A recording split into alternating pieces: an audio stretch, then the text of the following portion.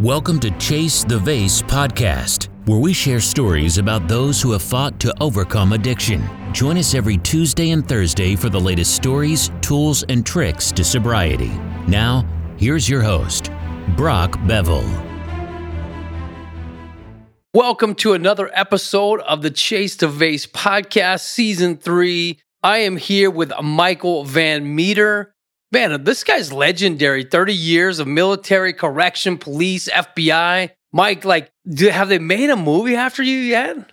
No, but they should. I think they should. I know that you were on a set, right? You actually were like an extra in a movie? Yeah, I don't think it was that big of a deal, though. I just stood in the back. I tell my wife, I say, they wanted me just to stand in the back and be pretty. That was it. How'd that work? Did you look good? No, probably not. I look old and I was cold and wet. It's January in Washington, D.C. It was wet and cold. Well, good, man. So you're a professional career. You were in the Navy. You were a helicopter pilot. You served in Desert Shield and Desert Storm. Correct. Yeah. After 8 years in the military, you left. Then you kind of went to the police, DOC for a little while. And then you ended up at the FBI. Yeah, correct. What was that transition like? Because I know that a lot of guys, when they get into PD or military, their goal is to get to federal agency. Was that your goal all along?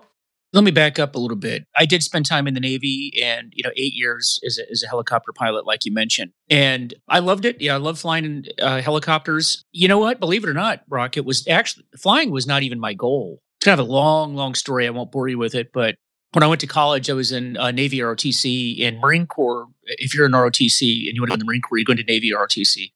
Believe it or not, I wanted to be an infantry officer. That was my goal, but I met a woman in ROTC, and that woman is my wife to this day, but we started dating. She was in Navy ROTC, and the two branches of the service, they're different branches, even though it's in the Department of the Navy. And when they figured out that she and I were going to be a thing, we were going to get married, I got pulled aside, and they said, look, one of two things is going to happen. You're either going to be in the Marine Corps, or you're going to be divorced, but you're not going to be both. Meanwhile, they made everybody back in the 80s, they made everybody take the flight exam because they were redoing it and they wanted to get a baseline. Turns out I had done pretty well on it. And they said, hey, look, your wife's going to go aviation maintenance officer in the Navy, which is what she ultimately did. Would you consider flying in the Navy? Because as it turns out, they said, look, we can get you a flight spot in the Navy and then she'll be aviation maintenance and we can keep you guys together. So I flew in the Navy. Did that. But I have to say that growing up, if you know my whole history, I wanted to be a cop ever since I wanted to, since I was little. I didn't grow up wanting to be a pilot. I grew up wanting to be a cop. So I knew that when I went into the Navy, that wasn't going to be forever. My goal all along was to go into law enforcement. And so that's where that came from. That's where that back. Because people are like, why didn't you just keep flying? Or why didn't you go to the airlines? It was, well, that just wasn't my goal. When I was in the police department, our guys that were in the helicopter, like our helicopter unit, that was the most coveted spot. I don't know, in the agency you worked, did you have a helicopter division? The FBI does have helicopters down at the hostage rescue team, which is in Quantico. And so the team has helicopters. And there's a couple of offices in the FBI, New York and Miami. I don't think there's others. I don't recall if there were. Now, my field time was spent in Dallas, Texas. We did not have helicopters out there, but we did have Cessnas. And so I am also fixed wing rated as well. I flew part-time and a little bit full-time when I was out there in Dallas, but I never flew helicopters again after I left the Navy. I mean, is it like what we see on TV? Is it that scary? I mean, you were in active battle, right? Well, no, we never went. What I did in the Navy, the helicopter I flew was anti-submarine warfare. And, of course, during Desert Shield, Desert Storm, the Iraqis didn't have any submarines. They didn't have a Navy to speak of. And so what we were doing in the battle group, our role was they were sending in strikes into the desert, then what we were doing is we were doing either seaborne search and rescue and then some inland search and rescue. And so I would say the real dangerous combat missions were coming from the jets that were flying in, and then we were doing any search and rescue. Okay. But to answer your question, is it dangerous? Flying in the Navy is dangerous. And I flew off of the back of small ships, frigates and destroyers, which is, the basketball court that you have in front of your house. Our landing platform on the ship is not a whole lot bigger than that. So you wanted to become a cop. So you originally became a cop, then went to DOC, then went to the FBI. No. So what happened was So in the Navy, you do sea tours and shore tours. You rotate back and forth. And back in those days, women weren't really on ships the way that they are today. And so to get credit for a sea tour, women had to go to remote duty locations. And so my wife and I were opposite rotations. So they sent her over to Iceland, Keflavik, Iceland. They sent me with her. They said, that's going to be your wife's, I had done my sea tour. And so now she was doing her sea tour and I went with her. Now, the only reason why I say that is I'm in Keflavik, Iceland. Now, you got to remember it's early 90s at this point. So we didn't have the internet, we didn't have cell phone, we didn't have all the technology that you have now. So I knew that after that tour, I was going to be leaving the Navy, but I was in Iceland.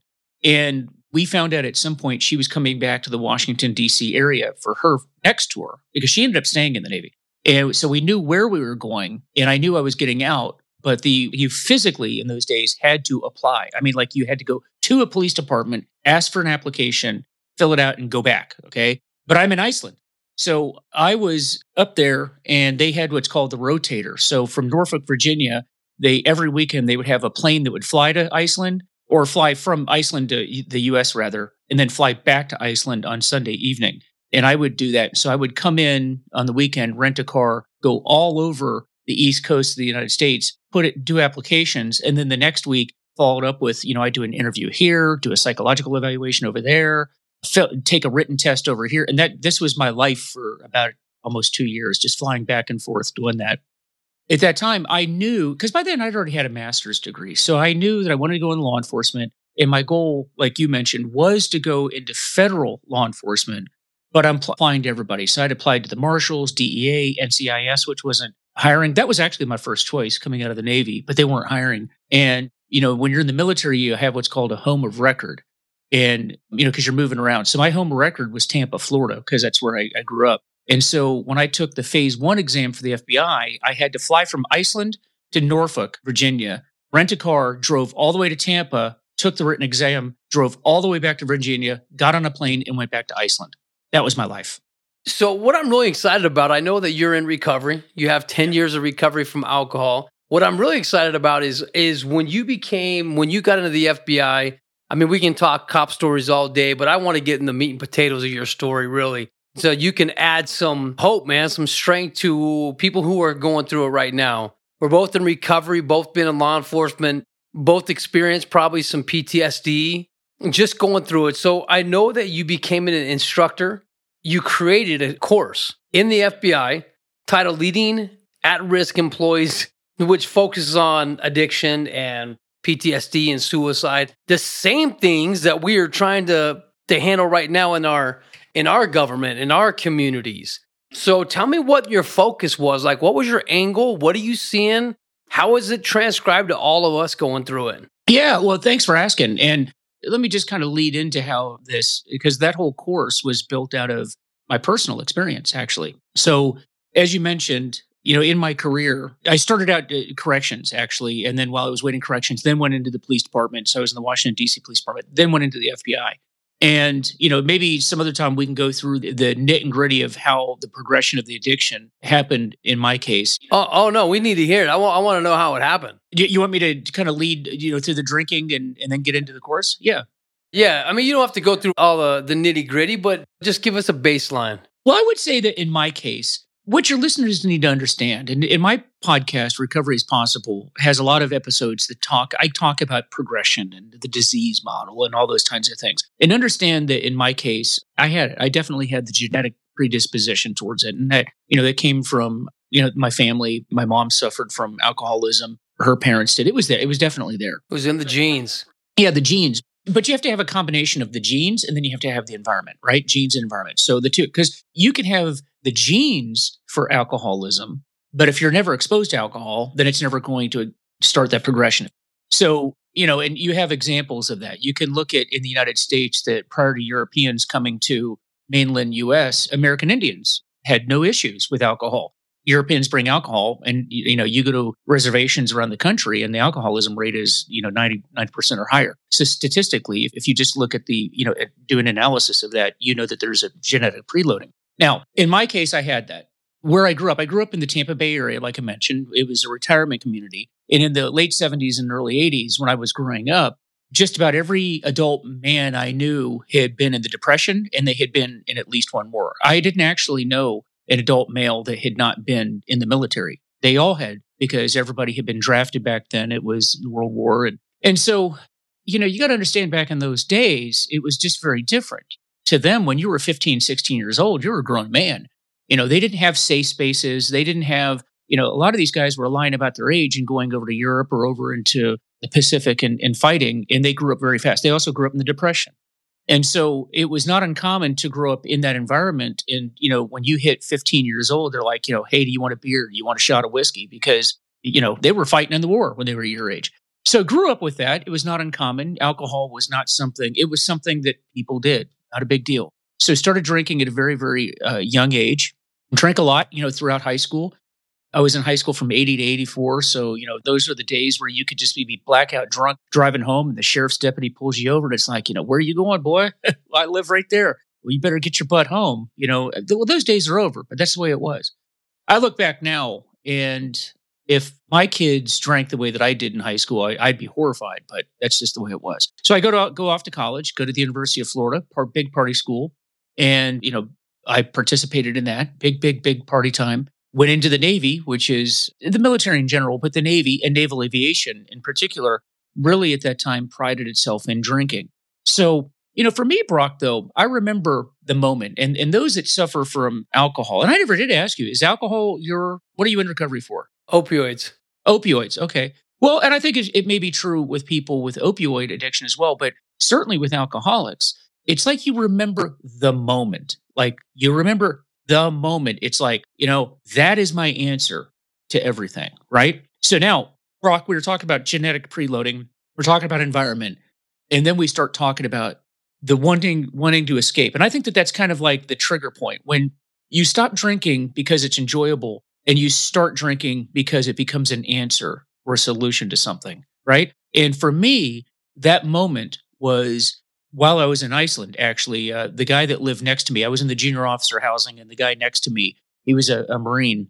And I remember him inviting my wife and I over to his house. And the thing about him was he was kind of a classy, sort of well-read, intellectual kind of guy. And along with that, he liked to drink wine. Now, I got to mention, I had never had wine prior to meeting this guy. I was always taught that men drank whiskey and beer and women drank wine. I mean, no offense, ladies, you're listening. That's just the way that it was. Got to remember, this is a very type A masculine type of environment that I was working in. Actually, my whole career was that. But, I go over to this guy's house, and he's serving wine at dinner, and it was red wine. It turned out to be a Cabernet, and I drank it. And there was something about it. And those of you that are going to, if you're looking for a PhD thesis to work on, maybe you can work on what is the biochemistry in red wine that causes this unique feeling, because I've been to probably 1,000 plus AA meetings, and I've lost track of how many people have said, my drink of choice at the end of my drinking was red wine. You hear it, never white, rosé. It's always red. I don't know why. But I drink this, and it was, Brock, I tell you, it was like the feeling. It was like a different buzz. It was like this mellow feeling I'd never experienced before. And from that moment, that was my drink of choice. Now, that didn't go away. So I get out of the Navy. And I think when I talk about conditions, things that happen in your life where you're trying to escape, I think at that point, that was the first time I started feeling uncertain about my future. I mentioned I'm on a rock up in Iceland. The sun's not coming up half the year. I'm flying back and forth to the United States, not getting any bites on jobs, by the way.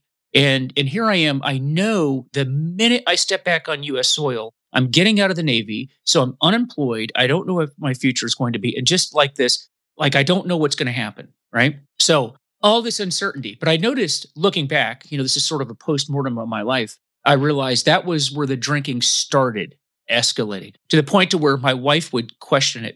If you compare that drinking then to the drinking at the end, it really wasn't that much. But that was when, it was being noticed. So anyway, fast forward, I end up back in the States, did a very short stint in corrections. I knew that was just going to be temporary. I knew that I was going to go from that to a police department. I just took the first job because I didn't want to be unemployed. But I got to tell you, we'll do a podcast maybe some other time on corrections. Loved it, learned a lot.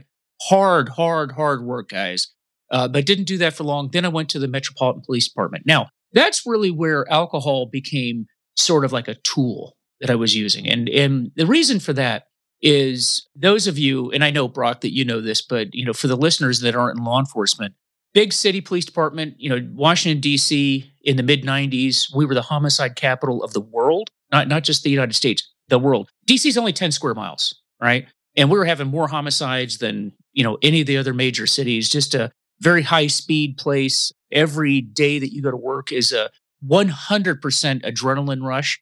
Imagine what that does to your system every single day. Now, factor that in with you're working evenings, midnights, you're rotating your schedules. So you're working all night, but you're going to court during the day. Then you're leaving court and going back to work. So just imagine, you're not eating properly. You're certainly not sleeping properly. All these different things and what that does to your system. And so it's not like you can do man with gun, man with gun, man with knife, man with gun, traffic stop, foot chase, and then go home and say, hey, honey, I hope you had a good day at work today. Kiss, kiss, lights out, good night. It doesn't work that way. Your system just does not come off of that very well. So what I learned, or what I believed worked at the time, was, hey, starting to drink kind of takes that edge off. And I talk to hundreds and hundreds of cops now, and they always say that alcohol helps me sleep at night. Absolutely not true, but everybody does that. And that's what I was doing. But that was where it started. That's where. Yeah, that is not true, people. Where do you think that comfort, because alcohol is almost like a comfort food for a lot of alcoholics, right? It gives them that ability it feels like their ability to cope is increased, their ability to sleep. But I mean, we know that it's not the facts, but that's what we tell ourselves in our brain. Where do you think that came from? Well, I think it's been cultural in law enforcement. It's definitely cultural. You'd hear it from the older cops. If you say, hey, man, I'm really struggling. I'm tired. I'm not sleeping well. We need to drink some more. Or if you walk up on a scene where you see a dead baby, or you were just in a shooting, or you were in a foot chase, at the end of the night, I don't know about your department, but it was not uncommon at all for guys to start drinking in the back parking lot before they headed out. It's sort of ingrained in the culture. Even in the FBI later on, when I got in, alcohol is part of the culture. It is. The FBI Academy, still to this day, there's a bar, in the FBI Academy. I'm sure there is down at FLETC as well. It's not discouraged. I don't know that it's necessarily encouraged now these days, and I would like to think that I have an impact. I've had an impact on that, but certainly when I went through, it did. The National Academy, where I ended up teaching as an instructor, was known for drinking for quite a while. And in fairness, I contributed to that at the time when I was going through that program.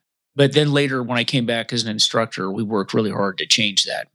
I mean, I know that you had these predispositions, if we want to call it, but did you have any traumas that caused you to drink more? Because some people have the ability to drink alcohol, go to bed, wake up the next morning perfectly fine.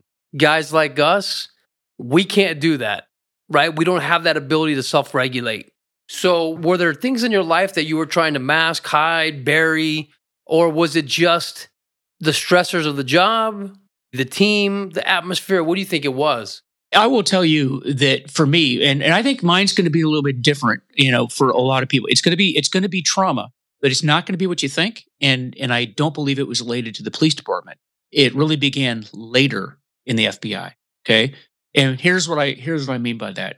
I get to the FBI and this is not meant to be anything against the FBI. It's just a very different type of law enforcement work than traditional policing. And when I got into the FBI, I think what happened was I was not real happy. I was not real happy with the work because I had just come off the streets. And so here I am in the FBI, which is long-term investigation. Big difference, right? Can you explain the difference? If you don't mind, go into that just a tad so they can see that transition.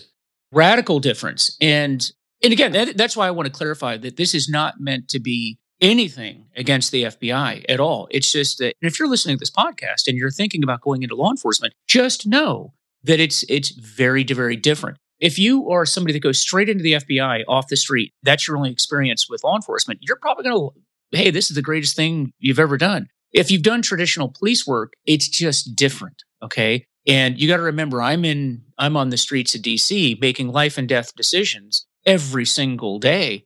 Very little supervision. Every day. And sometimes minute by minute. Yeah, I mean, like every day. And very little supervision. You're the man making or the woman, if you're out there on the street. And I got used to that. And frankly, I enjoyed it. I loved working the streets. Then you get to the FBI, you're in the office 3/4 of the time. writing report. It's just paperwork intensive, and you could have one case assigned to you, and that's what you do for your entire career is investigate a handful of people for your whole career, And I had just been a city cop. I was a bit too ADD for that. I just didn't like being locked in the office, writing reports and those types of things. And then the egos, you got to remember in the FBI, it's very, very hard to get the job.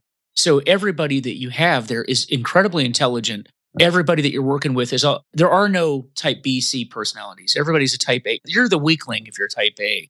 There's a lot of type AAA personalities. And so you put all those people into one room, put all of them into one room. Now you have them in the police department, but remember, you're out working the street. We're in the same room. And when you're around those people, there's egos, there's people you learn. There's a lot of people that are more concerned about getting ahead and moving up in the organization than actually working as an agent. And I just didn't like that. And I would say that without going into story after story, I could probably write a book about some of the things that I've run into over the years in the FBI. But that was more my trauma. I was more traumatized by people that I thought were just trying to get ahead and would do so by trying to bring you down. That was more, believe it or not, that was more traumatic to me than the guys trying to kill me on the street. Because I expected that. I expected that on the street. You expected that on the street. But I didn't expect the guy in the office next to me to try to take me out. That's traumatic in a different way. And especially because of the brotherhood that we experienced in the police department. I don't know how it was in the FBI, but the brotherhood, you're with those guys every minute. That's your team. That's your squad. You brief with them. You go to bed with them. You wake up with them. I mean, that's what it feels like. You're living with these guys, and the moments that you get to go home and spend time with your family, other than that, you're at work. You build that rapport. And that was one of the transitions that was hard for me is when I left, like, where'd it go?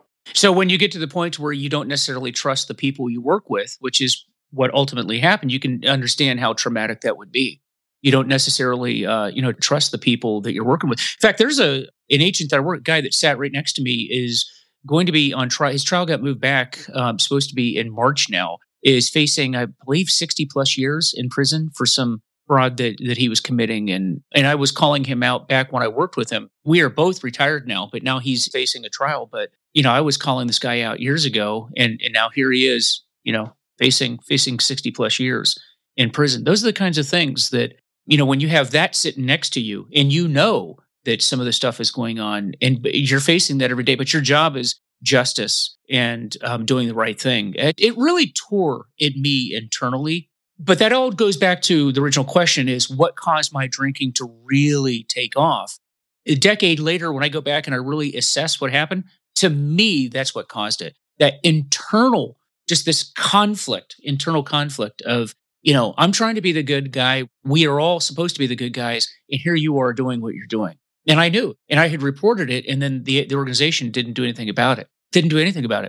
If I didn't ask you, my guess would be like, huge, you missed this moment. What is he on trial for? For committing fraud, defrauding some women out of money. So they take a guy like you who's struggling in the FBI and they said, hey, we're going to put you in charge of leading at-risk employees.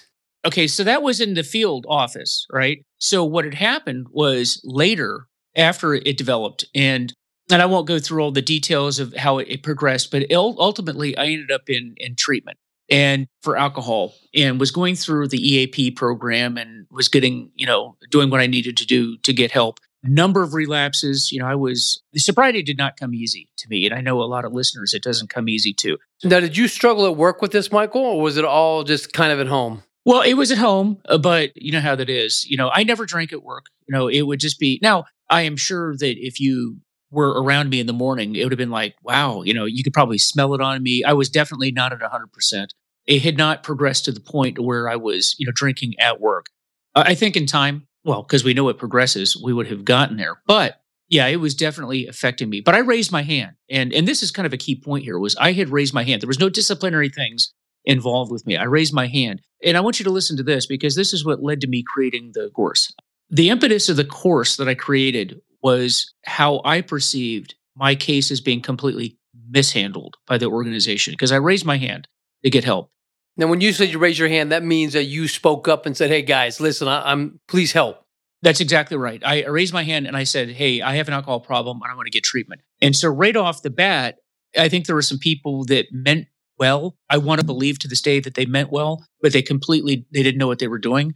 So it was, okay, Mike goes off to treatment, so we're all going to support him. And my boss brings everybody in and tells them all that I'm in treatment, right? That was resentment number one, was, hey, that's private. So that's resentment number one. And then when I came back, the organization then, has you mandated to do any number of things. You're being monitored. They're watching over you. You're being threatened, and we're going to test you every day. And if you fail this test, we're going to fire you. We're going to pull your security clearance. So, Brock, if you had been parachuted into my situation in the middle of all this, you would ask yourself, man, what did you do? Did you kill somebody? What? They're threatening you all the time. They're like, no, I raised my hand to get help. Really? Well, that's what I was going to ask you. And I believe, Mike, your story is resonating with a lot of these listeners because we're scared to raise our hand because you're blackballed. Because people look at you and say, wait a minute, can I trust that guy to go through a door with me? He just told me that he's got an alcohol problem. And it's like, wait a minute, I'm the guy that said I have an issue, but yet now you're putting me on a list, going to test me more. Yeah. And what is that to the other people that are struggling, that are thinking, hey, I want to get help? They see all what happened to you, and they're like, well, I'm not doing that. There's no way. No. So what happened was I eventually, I go through my year of monitoring and the threats and all this kind of stuff. And eventually I end up over at the FBI Academy, you have new agents, analysts, instructors. And I had started out as an instructor there teaching interview and interrogation. Then I moved over to what's called the National Academy, which is for police executives. It's for chiefs of police, sheriffs, or people being groomed. Your chief probably went through the National Academy. Very common. So I end up over there. And I was teaching a number of courses, and one of them was called Officer-Involved Shootings. That was the name of the class, and I had inherited the class. And it was dealing with policies, programs, procedures for acute incidents, meaning you're involved in a shooting. It doesn't have to be a shooting. It could be anything, any traumatic incident. What kinds of programs should an agency have to take care of these officers, right? So I'm teaching it, but the one thing that I noticed about it was missing like the long term. So you get injured on the job.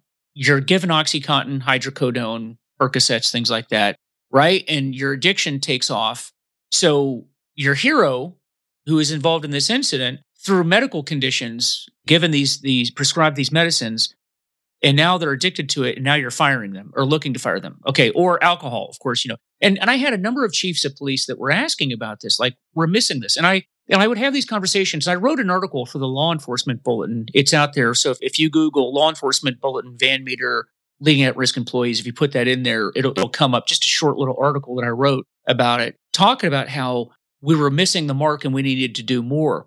And what was happening, that same boss that I told you about, that told all my squad mates that I had been in treatment, we would have conversations, and I would talk to her because she was my boss, and I was talking to her about the feedback I was getting from the students. And finally one day she said, Mike, I've been learning a lot about you, about the addiction from you. I've learned a lot. Have you thought about maybe developing a course addressing the stuff that we're talking about? And that's what we did was, so officer-involved shootings, I took the basis of that course, then moved it over, and then created a new course through the University of Virginia called Leading at Risk Employees. It's still being taught there today. So if you were to go to the FBI National Academy today, that would be one of the courses that you could take. And we talk about addiction. So that was where it came from. I understand what you're doing, man. This is your vibe. This is what you teach. I love it. I think it's amazing. I don't think it's taught enough. I think we're missing the boat. I know the agency that I was in, we dropped the ball. I just talked to a guy a minute ago on another podcast, on his podcast, and that was one of the big things is that transition from the department out. Then now what? You take that uniform away. Who are we? And so I guess what I want you to do is maybe give us some tools. What are you seeing that officers today are going through that you may be able to help them with? Yeah. So first of all, you need to know that there is definitely a predisposition towards addiction. You can look at your own family. You can look at your own life, and you can see that those markers are there. You can see it. I have not met anyone that has an addiction issue that does not have addiction somewhere else in their family line. Now, what do I mean by that? It may be. I'm going to raise my hand on that. Yeah. I've never, not once. I've not met one person. Mental illness, yes. Addiction, didn't see it. But was it there? And mental illness was there, but addiction was not. So yes, it's there. It is definitely there. Because, addiction, as you know, Brock, is a disease of the mind and the body. Addiction is a form of a mental illness. And before you say, oh, no, I don't have a mental illness. Now, guys, it's what I mean by mental illness. It's a illness of the mind. It's an illness of the brain. Because when you drink or you drug, a person that's wired normally through genetics, your body is going to say, this is bad and we're going to stop this, right? We all know those people that can have, my wife is one of those people. She can have 2 or 3 drinks and she says, oh, I'm getting tingly. I don't like it. I'm going to stop, right? That means she's wired normally. Somebody like me, somebody like you, I have 2 or 3 drinks and my body says, not only is this not bad, but it's good. That's wonderful. Let's go. Right? Yeah. And whatever that is, we need more of it. Because if you think about it, alcohol is a toxin to every cell of your body.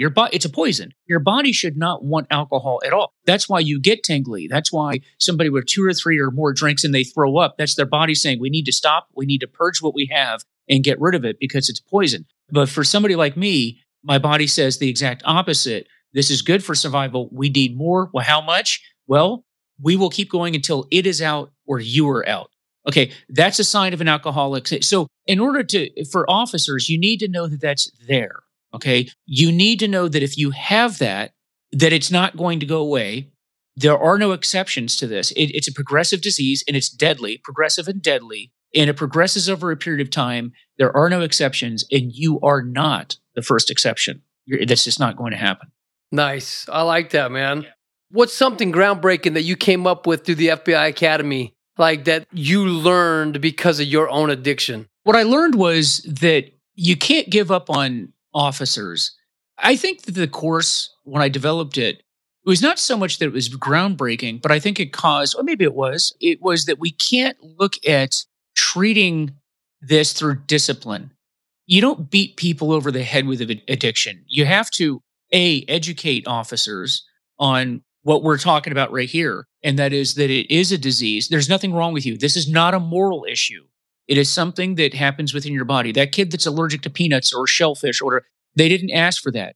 You don't ask for cancer, right? It is what it is. And officers experience this should not be punished. I'm not talking about, if you got a DUI or domestic violence. There's behaviors that come out of it. Guys that raise their hand and come and say, I need help. Exactly. Those people, you need to do what you can to help them. You need to not shame those people. You need to provide the resources. You need to know what you're talking about. Because I never felt like when I was going through what I was going through, that this was a team effort and people were trying to help me get well. All I remember for that year was, you do this, we're firing you. You do this, we're pulling your security clearance. And then furthermore, and the evidence of that was when I came off of my year of being monitored. Brock, let me ask you, how many times do you think I was ever called? Somebody pull me in to say, hey, dude, how are you doing? Are you still sober? If so, how did you do it? Or if you relapsed, what happened? Or what can we do to help you get back on track? How many of the conversations do you think I had? Zero. That is not indicative of an organization that cares about you. Okay. And because I would think that, 10 years of sobriety, right? It was as hard as it was for me to get sober. If I was able to finally get 10 years behind me or 1 year or whatever the case may be, don't you think, Brock, that you would want to know, hey, Mike, what did you do that all these other people are not doing? What did you do to make it work? Without a doubt, brother, because you're an anomaly. Absolutely. There's not a lot of people that are surviving this. That's what we're trying to teach.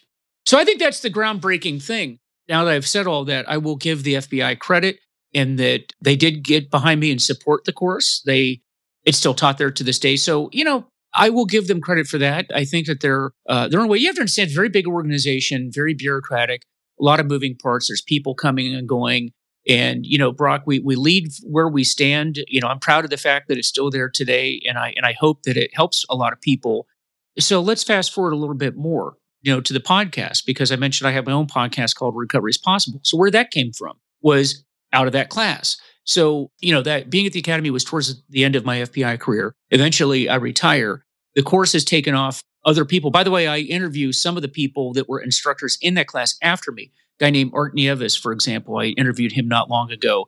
When I left, I think he was the next instructor and then Heidi Marshall, I interviewed her as well. And both of them taught the class after I left. Well, So I leave and retire, and I leave the FBI, but people are still calling me. I've got chiefs of police and sheriffs, from around the country calling me, asking me to come out and do training at their departments. They're, or just questions, hey, I got a guy that we're going to do an intervention on, can we run this by you? Tell us what you think. Or, hey, is addiction really a disease or is that a bunch of crap? What do you think? All these different questions, right? But my wife could hear me on the phone and she'd hear me talking to these guys. And she says to me one day, it sounds like you have the same conversation over and over and over every day. Why don't you record your answers to some of the most common questions? And that way it's out there. Instead of explaining the disease model of addiction every day, you can just put it out there. And that was where that podcast started. And it's taken off. And I know I just got an email last night, actually, from a guy that is talking about how he is using that information and provided the podcast to his sister, who is suffering dearly from alcoholism. And he said that his sister is getting a lot out of it. And I've had a number of other people have said that podcast has really educated them on the disease that they've had. So, that's what we do, Brock. People like you and I, we do what we do because we know that someone like this podcast right here, as you and I are talking, there's somebody listening to what we're saying and they can relate to everything that we're talking about. And the important thing is that they know that they can get well if they have the willingness to get well and are honest with themselves and are willing to do certain simple things. Like with alcoholism, you can get well. There's just certain things that you need to do. You can't drink. It starts with that. You can't drink, but you have to have that willingness. Now, there's a lot of other, but how do we not drink, right? This is like the most, think about this. Everything I do, everything you do is geared towards, everything I talk about is just geared towards you not picking up a drink and putting it in your mouth. Sounds so simple, right? But we're very complicated people. Absolute honor to have you on the show, man. I hope that we can connect and start doing some more things. I feel your vibe. I love what you're teaching. I love the fact that you're doing a podcast. Tell us what it is again. Give us the name. Yeah, it's called Recovery is Possible. You can go on any of the podcast platforms. All of them have it. Or you can go to my website, which is vanmeterwellnesssolutions.com, vanmeterwellnesssolutions.com. There's some other resources on there. My bio is on there, some other information, but you can go through the website to get to the podcast as well. Yeah, and that's Van Meter, VAN space METER for all you guys who can't see the screen right now. Oh, by the way, that's my last name, but on the website, it's all together, just all Van Meter. It is spaced out, but it's vanmeterwellnesssolutions.com together. Awesome. Thank you, sir. You know what? More than anything, congratulations on your sobriety. Keep going. They're like I'm saying, dude, we're dinosaurs.